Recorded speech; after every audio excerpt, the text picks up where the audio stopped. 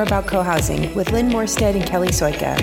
Co-housing Houston is a multi-generational, community-minded group of people who share the values of connection and sustainability. We're developing the first co-housing project in Texas, and we're really glad you found us today.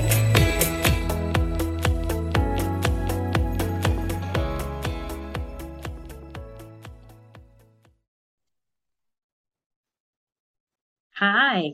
Hey, Kelly. Hi, How are you Lynn. today? I'm great. How are you? I'm great. And we've actually got a guest here today. We've got Lou Bowers dialing in from Portland, and we're going to introduce him here in a minute. But Lou, just give us a hello with your voice so we know what your voice sounds like. Hello, world. This is Lou Bowers. All right. Very different from me and Kelly. So I know. It's so nice, though. I like having guests on, especially from outside of Texas. It's really exciting because Lou has been part of the co-housing world for a longer than our little co-housing Houston, and yeah. also comes from a co-housing rich environment. So it's exciting.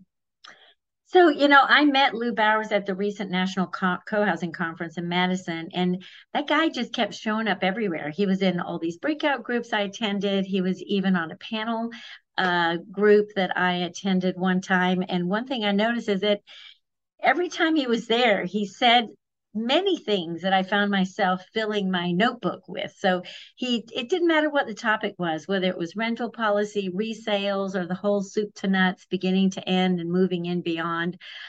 He always had insight. So when I came back home and I started thinking about our season 2, and Kelly and I were talking about who we wanted to interview in our season 2, I said, well, we got to get Lou on the line as soon as possible. So here he is, episode number 2. And welcome, Lou. Hello. Hi, Lou. Hey, Lou, I wanted to ask you, so I know Lynn was able to hear at the conference, but I wanted to ask you to tell us a little bit about your community experience, because I think that will probably help explain why we see you as somebody who really understands transition times in community. So do you want to give us your, quick path to co-housing? Sure. Make a long story short. I've had a career that has involved what I call city making. I've been working for cities, sort of incenting development. It's been downtown type development, not residential. But through that, I did learn the development process pretty well, and I do understand real estate finance. Mm-hmm. Before that, I was very involved in the cooperative movement. I worked with several worker co-ops, and I helped set up the National Consumer Co-op Bank. So I really got the ethics of co-housing and cooperatives and participatory democracy through that. And that has been a long-standing theme that's run through my career. How do you set up really good institutions and places that allow people to thrive?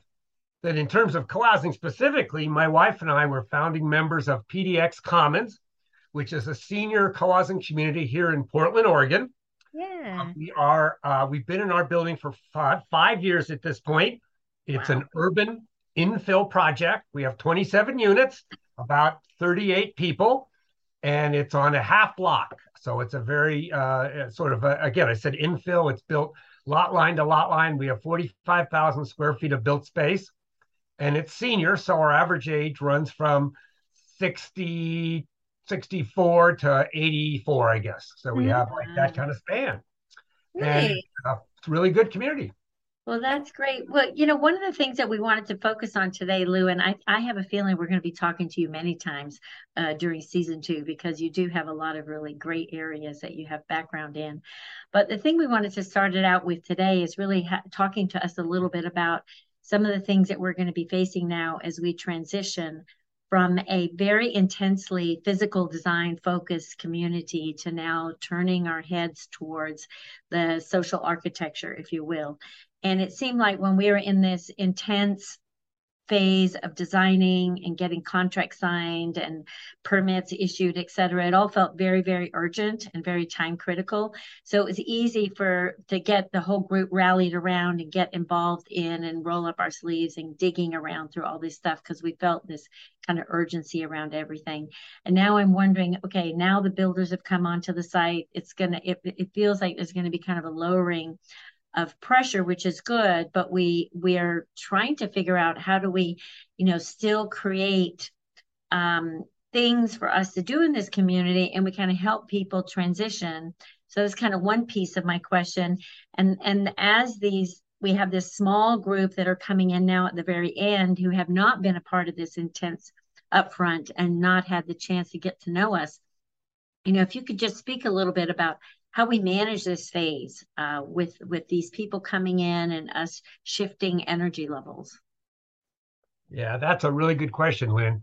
Let me talk about that second part first, and then we'll talk about the changes from development to actually living together. Integrating new members into the community becomes increasingly difficult as the community has longer life. There's just more history and more background that they have to know about. So I'm sure you have like a pathway to membership that helps them understand how they get to join.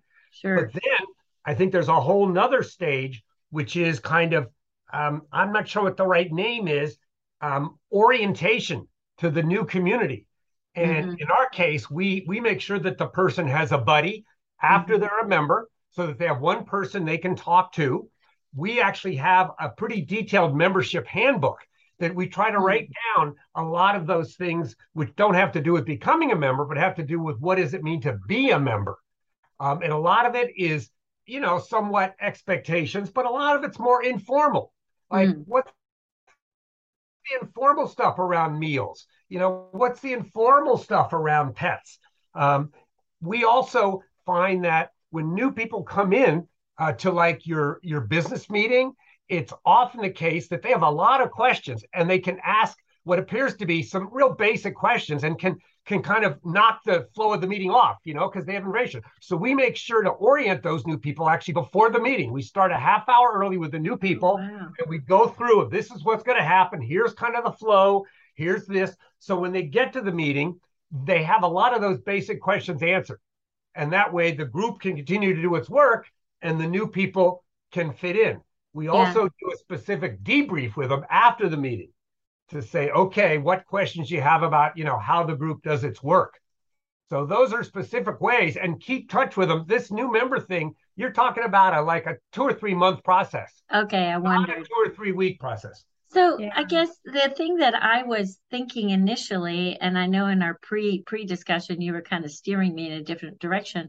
I have to say I had been thinking, because I've never lived in co-housing, that this member care and feeding or buddying process would be different when we move in than it is now during this building phase. So, and you were saying to me, you think it's very similar. Can you say something about that? Yeah, the integrating new members, I think, is a continuing challenge or opportunity for new communities.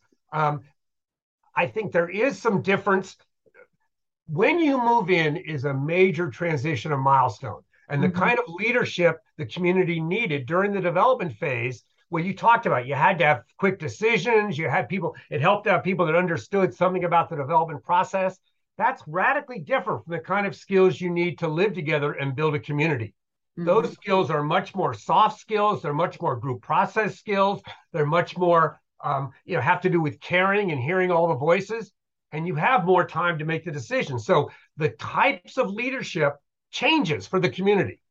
So that's an important recognition for the community. And we can talk about how to help that change happen. But in terms of new people coming in, we've been here 5 years. And every time we have a unit that turns over, and we've had 5 units turned over, we have to do the same kind of integration as a new member at your stage. Okay. We have more history they have to get integrated to. We actually have a history about the history. Somebody wrote the history of the project so that, again, people could be updated on that. So it's really the same issue. It keeps going. So if you get it right now, you can have it right for ongoing. That really tracks with my experience with Grey Rock, because we were buddied up with an existing, member, one of the leaders in the community. Excellent. And she showed up at our doorstep with a physical, book. Excellent. The other thing we do is we for new people coming in, we kind of give them a year where we don't ask them to take a leadership role. We give them a year to kind of get oriented and, join committees and see how things work. And then on the second year, we see if they're available to be in leadership roles. Because again, you want people to have their feet underneath them before you put them on the front to represent the community or take more responsibility. Yeah, yeah. Well, Lou, I find this really, really fascinating, this the similarities that you're painting, because it really makes me think about this next phase. Um, and then beyond, is that what we're setting up, because everybody is really a full going to be a full member, that maybe we need to be thinking about some of those members who've even come in the last year or so, is that maybe they need a little bit more of a kind of a buddying up and shoring up their understanding. And I'm also thinking about this book that you're talking about, and one of my fears about that is, I feel like we've already got so much documentation that nobody ever reads.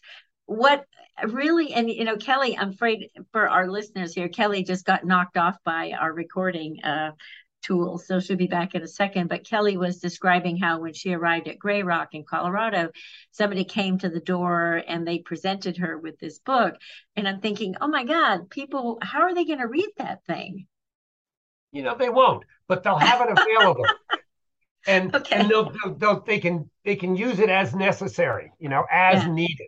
But Yeah. you can Yeah. give them an overview. How are things organized? How are things set up? How are decisions made? Right.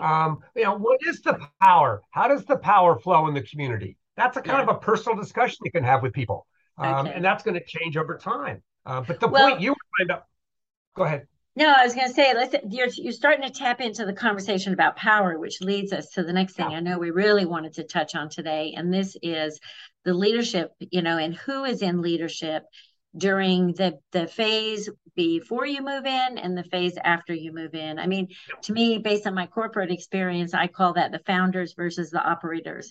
And the founder mentality, the founder skill set, the founder passions are very different than the operators. And I know that's something that you've identified and have been very conscious of. Maybe you can tell us about what you did at PDX Commons.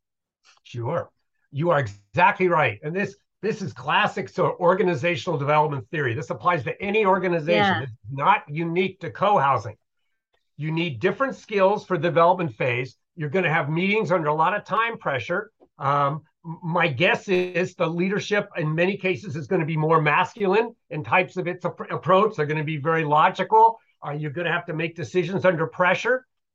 When you're in this living together phase, you're going to have more time. Your meetings should look differently. You really want to emphasize making room for everybody. So you might want to have more rounds. You want to hear from those voices that didn't feel confident speaking about the issues in development. And the other thing is the nature of the issues will change. When you're in development, in many cases, there's actually a right answer. Here's what the professionals tell us to do. Can we all get on board? When you're in the living together phase, it's much more about balancing everybody's opinion. There is no right. What's the appropriate policy for guns? What's the appropriate policy for pets? So you really need to hear all voices. So the biggest debate we had to do with, the finishes for the kitchens, because people really had a personal preference there. It didn't have to do with anything buying land or hiring consultants. So how do you get and the people that did that initial leadership were crucial to the community. I mean, they were in the community. They have power, and power is good. Power is the ability to help the group get things done. Right. But they are also servants of the group. So once you move in, I think you might want to talk about how do we consciously bring new people into the power? How do we transfer that power? And maybe you have a policy or an agreement that says, let's try to bring new people in rather than just asking the old people to stay on.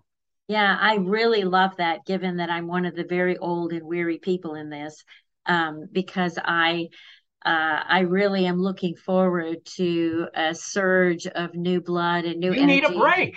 I need a break. I'm looking, and I'm very, very conscious of the fact that I'm a founder type, so I'm not worried. But there's kind of two sides to this equation. I don't know if you can speak a little bit about. So there's a one side of the equation is the personality, the founder who wants to stay in control. who, even though they may not be a great operator, they're just uncomfortable letting go. And then on the other side, you've got the people who in the community have been very well taken care of by the leadership and the energy to date, who really have gotten comfortable with it. And it's not real necessarily healthy for the community, but there's a certain inertia that's going to be hard to work against to get others to step up because of whatever reason, either a time commitment or just, not feeling comfortable with the skills. So maybe we can talk about those two different sides, the ones who don't want to step up and the ones who don't want to step down. Yep, you're right. If you have founders that are having trouble letting go, then that's a real issue for the community. Mm-hmm. And you want to be very gentle because they've done a lot for the community, but you want to help them realize what new roles may be available to them. It also helps in our group. We had a process consultant that worked with us from the very beginning, helped us decide what kind of decision-making, helped us facilitate some of the tough meetings. And that might be the kind of topic that a professional can help you with. How do you talk about transition of power? The other thing going to happen is that transition of power means that some of the norms and some of the way things are done are going to change. Right. New leaders are going to have different ideas. They may have different standards. So the community learns how to adjust to that, and things will change. And you'll find that the world doesn't fall apart when they change. But in our community, the existing founders, the 4 or 5 people that really put a lot of work in during development, we all agreed that once we moved in, we would all not take any of the major offices. Step down. And that, one, gave us some relief. Yeah. But it also, two, created a vacuum that required other people to step up. Right. So we were, by not doing it, we were encouraging other people to step up and take it. And you really have to almost buttonhole people and say, hey, Joe, you'd really be good at the finance committee because you're good, or you'd be good at our convener. You have to ask people. You have to ask a new crop of leadership. So that's good because I also have found that does work best in our group as well, as being very specific. Don't just do cast the net out because people don't. Exactly. Don't just ask for volunteers. No. But let me ask you this, to that point. So if you buttonhole people and you say, hey, you'd be great at this, then did you guys put in some sort of, kind of like a knowledge transfer sort of process, or, a kind of a sharing role or, time period where you were helping them and coming alongside, or how did that work? Yeah, we've gotten better and better at that. Actually, we weren't that good in the beginning, but we now have a system where we select our leaders, our conveners, we call them, for the committees, a month ahead of when they take office. And so there's actually a month when the person that's, the to be elected person and the older person, the existing leader, are running parallel. And that allows them to do meetings together, to sit down and talk, and it creates an actual month-long transition period. Okay. We also do an orientation for all new conveners and any member that's interested. And there we go over the structure and the decision-making policies, and what are the roles expected of conveners? How do you use the website? Where do you find information? That's a whole big deal. We do that every year so that new people can get up to speed. Oh, very good. Okay. And we also have done the mentoring. We've done co-leaders.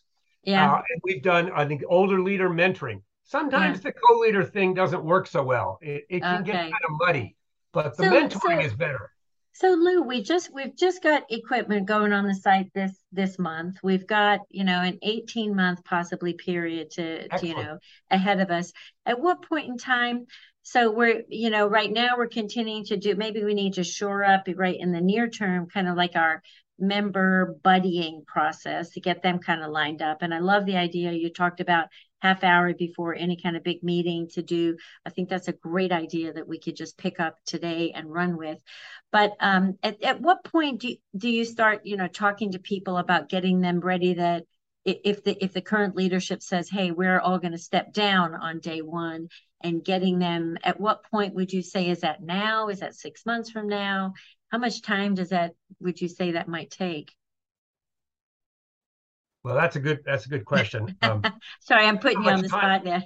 I mean, I think the move-in is a pretty good benchmark for the change. because you're still going to have during the construction period, you're going to Yeah. have change orders.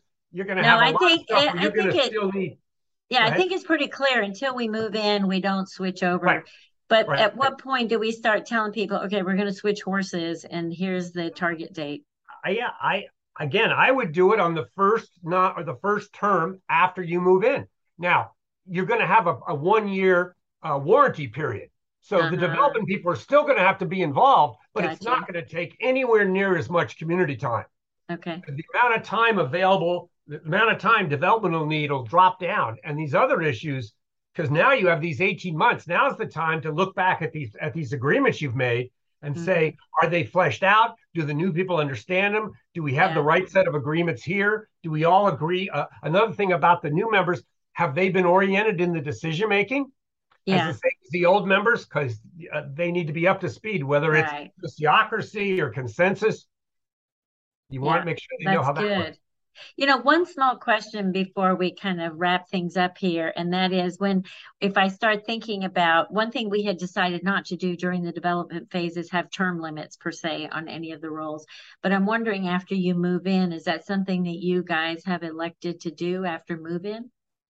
Um, yes, we did because again, if you want to incent new leadership, term limits are helpful. We actually had a Okay. 1 year term limit, and we've now stretched it to two Okay. because we found that 2 years works pretty well. And we've had a few exceptions, but anyone who's been in their role 2 years or more, we consciously say, "Hey, is it time for you to Yeah. change?" Because it's very easy for people to get comfortable in that role, and for the community to get comfortable with them in that role, and they Mm-hmm. just sort of stay.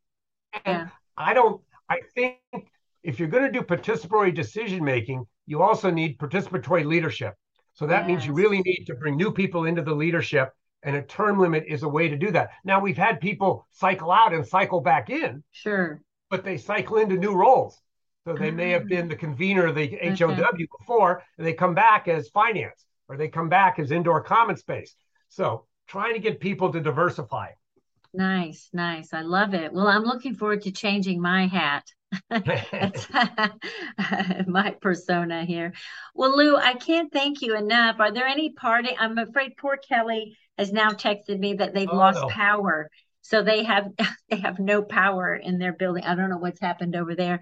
It's beautiful, clear skies here in Texas. We're thankful for not being in Florida this week with the hurricane bearing down on them. But I don't know what happened. But are there any kind of parting thoughts that you would have for us at this particular stage? Yeah, I mean, again, it's a little philosophical, but I think it's on point. Um, Leadership is essential for a community. And people often think, well, for a participatory community, we don't need leaders, but you Hmm. do. And leadership is just a basket of skills. What you don't want is entrenched leadership or leadership that's domineering, but you want to reward your leaders by being good followers. And that way you encourage them to do it again. You want to make sure not to attack the leaders just because they're leaders. Hmm. So, how do you create a positive model of leadership?